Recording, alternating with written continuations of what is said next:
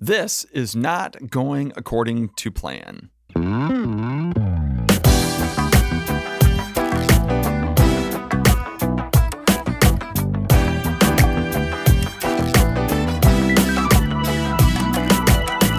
Again, we jump into the Wayback Machine and pay a visit with a slightly younger and more vivacious technologist who has thoughts on incorporating design thinking into the classroom.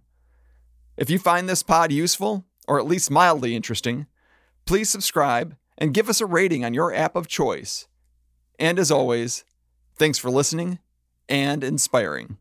So much good content. So much good content.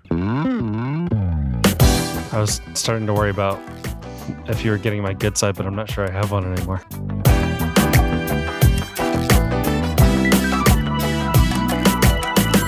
All right, it's episode 5 of the Technologist. I keep thinking you're hanging on numbers. Like this is only the 5th one. This is only the official 5th one. I checked. I was looking through the records, and it was number 5. All right. Unless my records are bad, which is very likely because math not strong. That's not strong. No, I'm sure it's right. By the way, I am your humble host, Larry Burden, and I'm joined by the man who's gamed the system. It's the Technologist. That's right. Gaming the system. Gaming the system. I like it's David Knoller, the Technologist.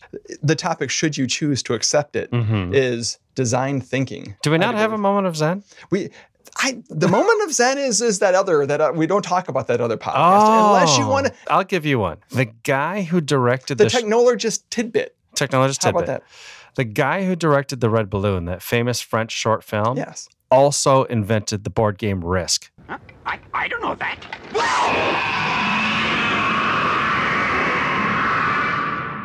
So the idea of design, the design cycle in education, I started getting interested in this a couple years ago, and every time I saw the design cycle, I always felt like it feels like it's another lockstep. And I know it wasn't supposed to, but every time I saw a model, it was start here, then do this, then repeat. And I understood the purpose of it, that you introduce an idea, you create a hypothesis, you build something to test that hypothesis, you determine if there's anything you need to change in order for it to be more successful, you adjust it, and you do it again. But it still felt like a pattern. It still felt like something that was designed? Like an unwieldy process. Okay. Maybe it's my sort of my approach to design in the first place, which is to sort of jump in and swim around for a while and then take a look around and see where you are. And if there's sharks, then obviously you have to swim away. But if there's no sharks, you can keep going. Isn't that, though, a system? It is, in a way. You said that, and I'm like, that kind of mirrors the system that you just mentioned, kind of. It does. And because, I'm kind of a visual person, when I would see those design cycles with a starting point and then it would loop around and start again, it looks a little bit like a rat race or a mouse wheel, I guess, is the thing. And I never want to get stuck on that mouse wheel. And we saw something when we went to the METS Fall Rally, which was the Michigan Educational Technology Specialists Fall Rally. And we did a design project. But the design cycle came from Ford's Model I project. Okay.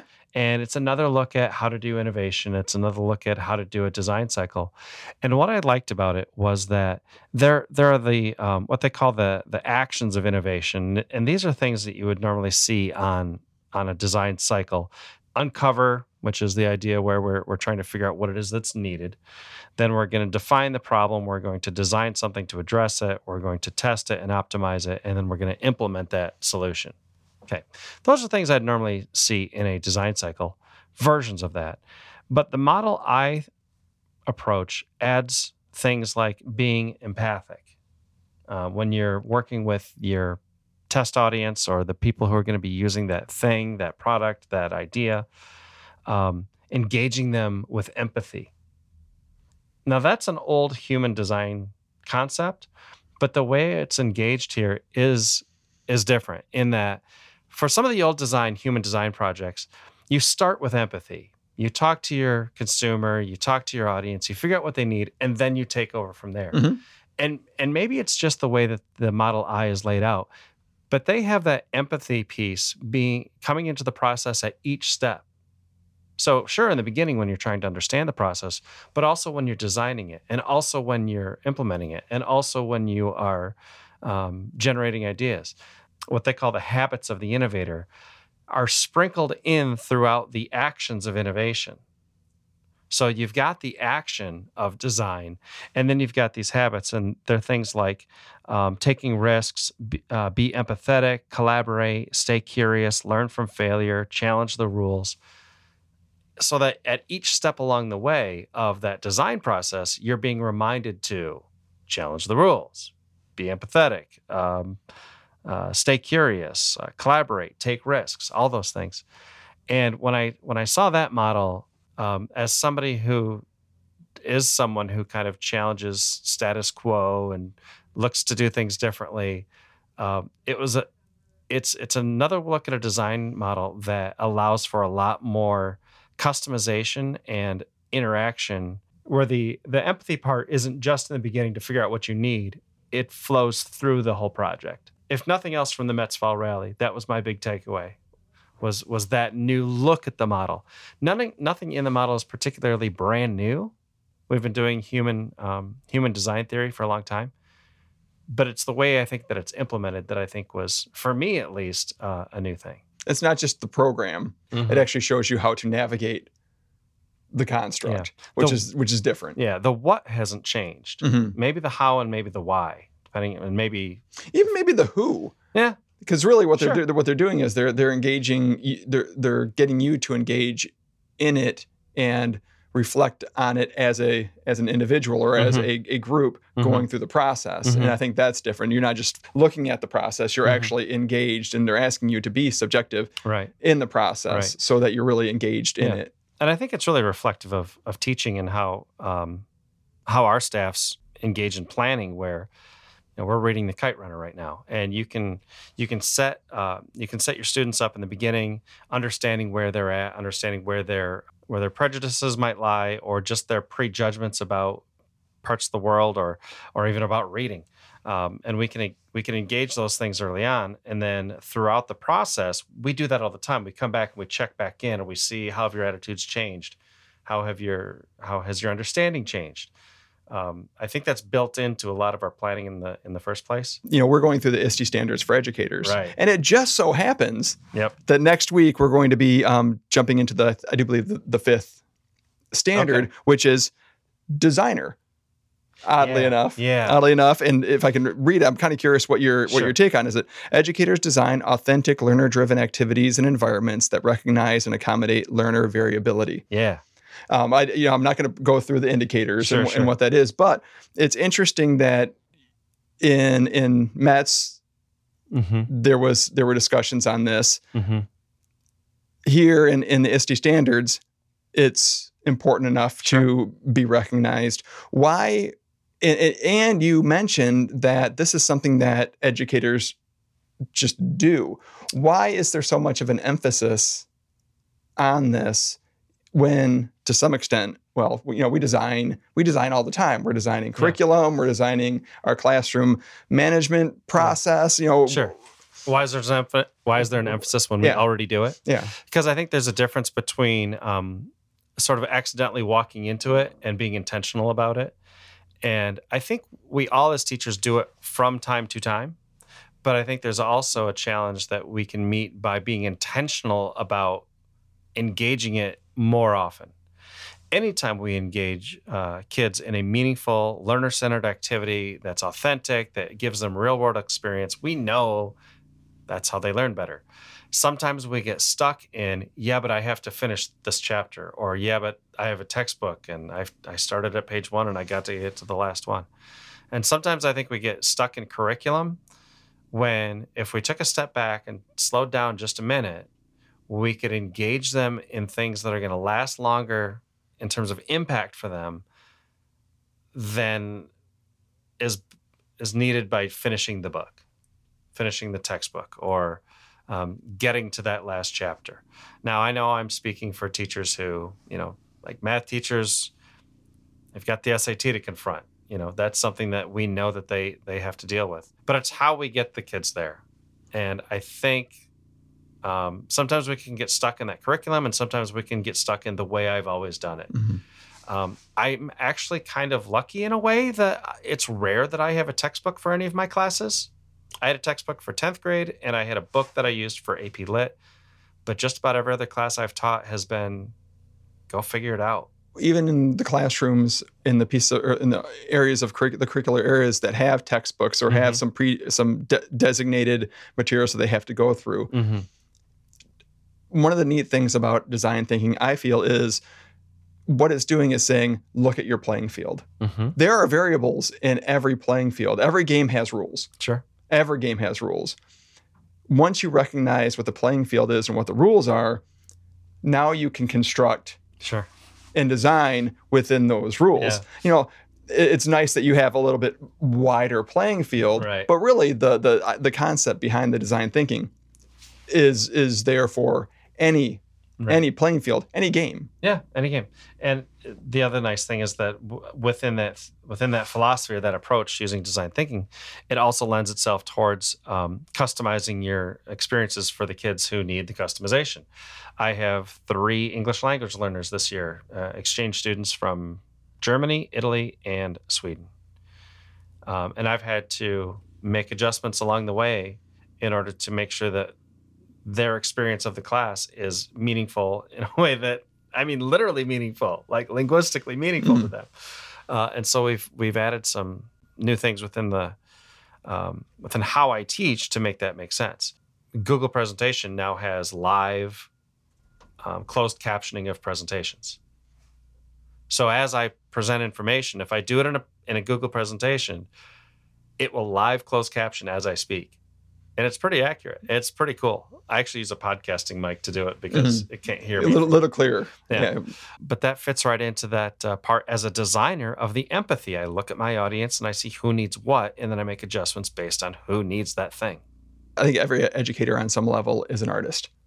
You have to be. As you're a designer, you're an artist. You're using creativity, and really the magic of what happens in the classroom is exploring.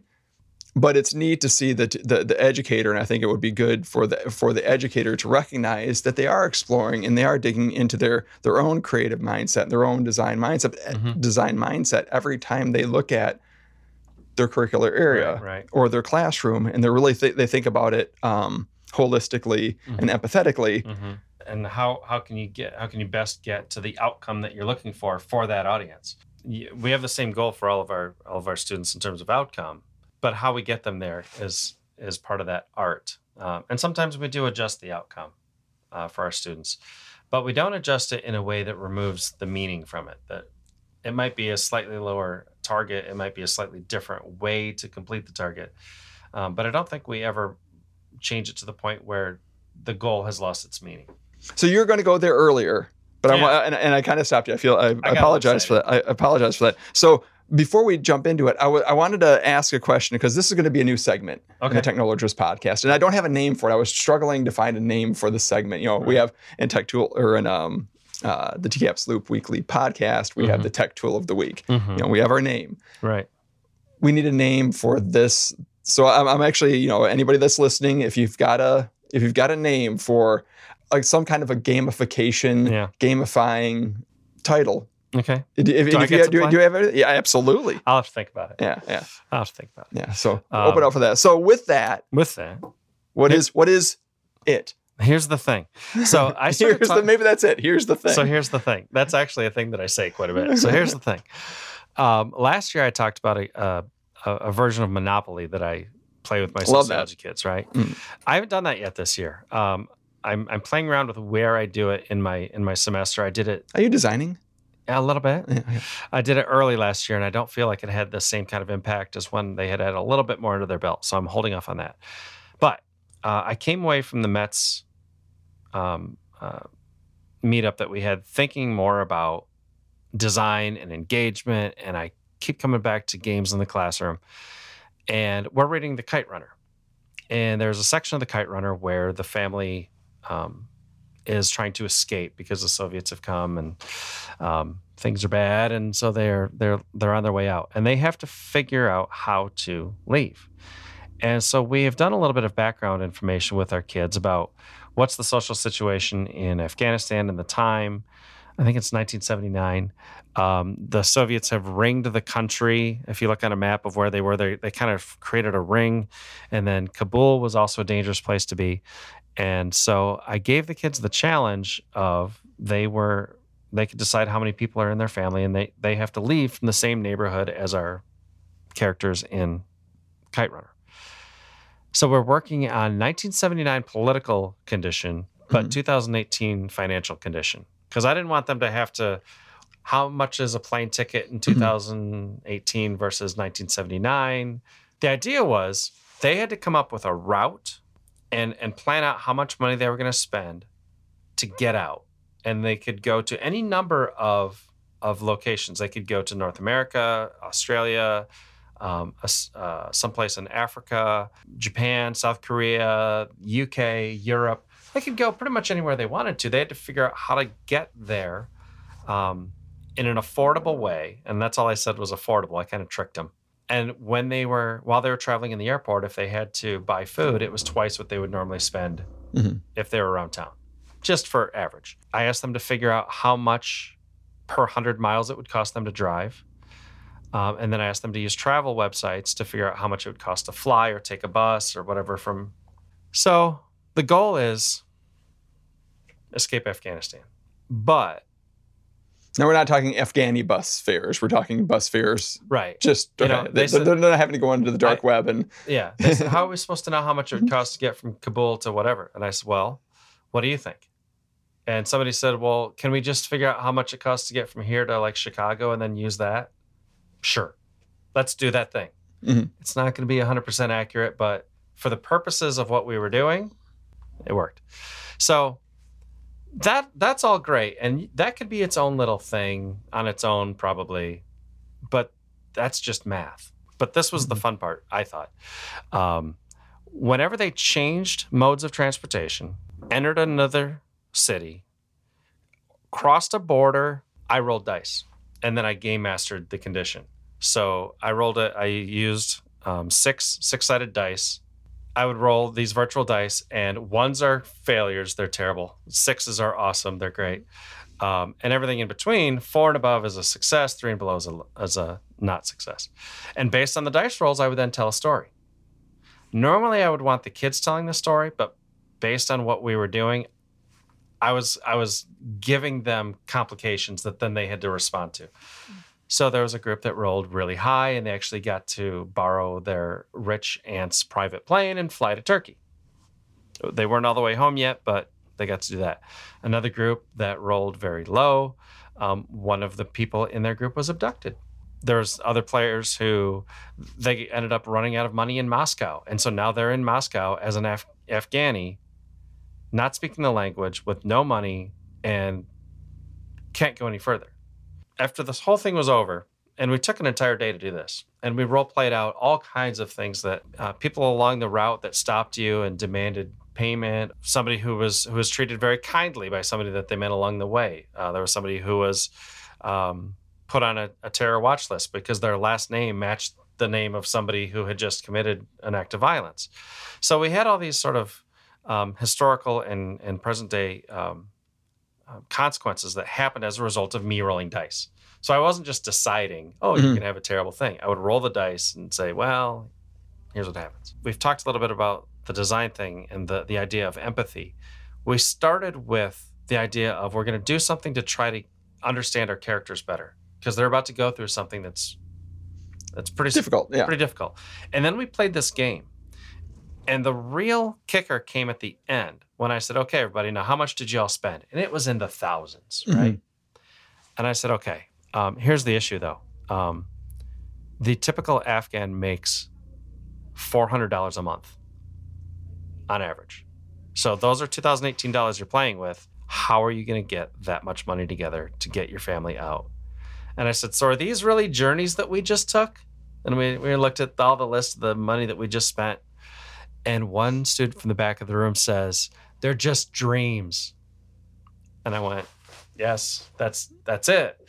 And then I asked them to write about how that changed their understanding of refugees, people who try to escape countries, and why they do, and why they take the routes that they take.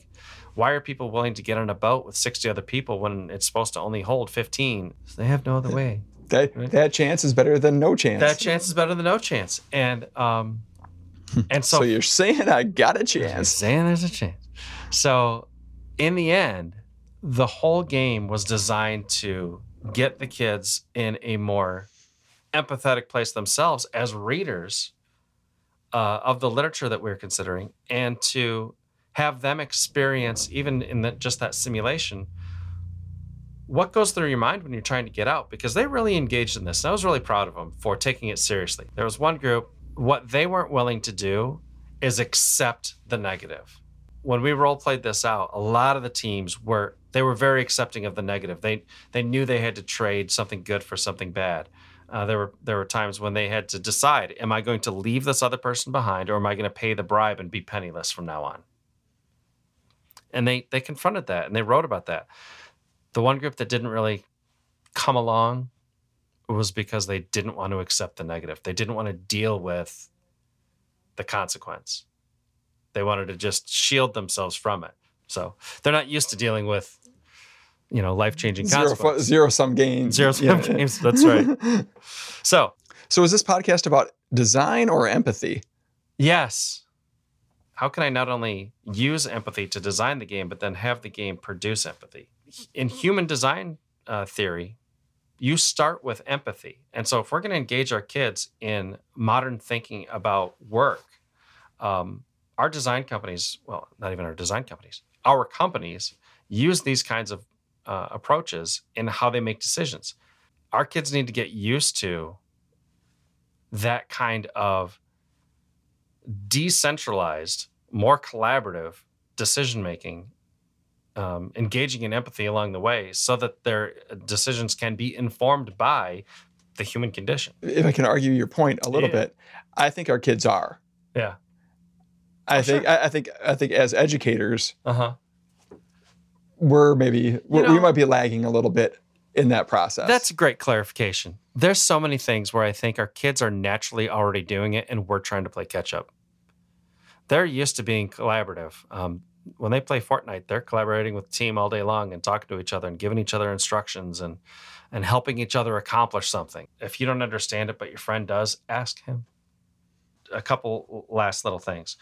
A couple of the things that we had were challenge the rules, take risks, and stay curious. Collaborate. Okay. They collaborated. I had them working in groups. They had to figure this out together. The groups that did the best and had the highest level of engagement and frankly had the best times were the ones that were really willing to role play it and to stay curious about, well, what happens if we go here?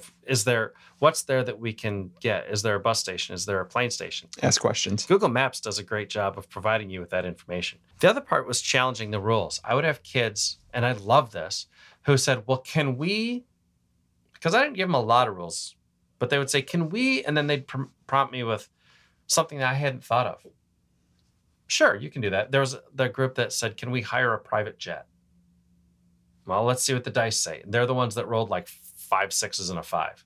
And at that point, I said, not only can you hire a private jet, you actually have a famous aunt who's an actress, and she has offered to foot the bill for you to get to Turkey. She's flying there for a film festival anyway. So as long as she's going there, she'll take your crew, and then all you have to do is get from there to Greece, because they wanted to go to someplace in northern Greece. So that's the kind of thing that would happen along the way, where they would challenge the assumptions, even though there weren't really that many rules, but they would sort of challenge the context, and I want to say yes as much as I can, and then taking risks. And there was a kid who had to decide. He had to choose between either sacrificing himself, he was just going to not be alive anymore, or becoming a drug mule, because stuff like that happens. Mm-hmm.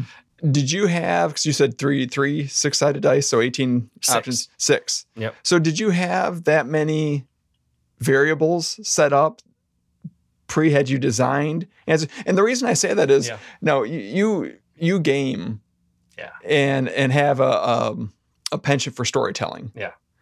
not every educator is going to have Understood. that skill. So what would you, and we're going way long here, so I probably shouldn't be asking this. What would you recommend for an educator that maybe doesn't have that skill set? When I have done this before, I've also used what I call chance cards. And I don't call them chance cards. Monopoly calls them chance cards. But I would design a series of cards that have a consequence. And I could do this completely independently where the kids come up and just grab a card and they see what happens. I like to be engaged in the kids, and I do enjoy the storytelling part. And so for me, rolling the dice and telling a story is easy. But it would take an extra hour of preparation to prepare 30 chance cards of what's going to happen as a result. And you could still have the kids roll dice. And then if it's a good result, they pick from this pile. And if it's a bad result, they pick from the other pile. They can set it up ahead of time on cards or just on a grid. They could have everything typed out and printed out and have 2 columns of good result, bad result, and kind of cross things off as they happen. Good solution. Yeah. I like that. All right. Tutorials and updates. Just wanted to throw out again that we had a podcast last week on the blueprint with Dr. Grant Chandler. It was very interesting. Good stuff if you're interested in how a school district is changing how it's running. We have another ISTE Standards Collaborator pod coming up. Should be posted hopefully this week. It's been a busy week, so I'm a little bit behind. I wanted to just give you a shout out. The tutorials you've been putting out are awesome. You've been like the tutorial machine. I decided this year that whenever anybody asked a question of how do I was going to, instead of answering it, I was going to make them wait about 2 hours and create something that everybody could use.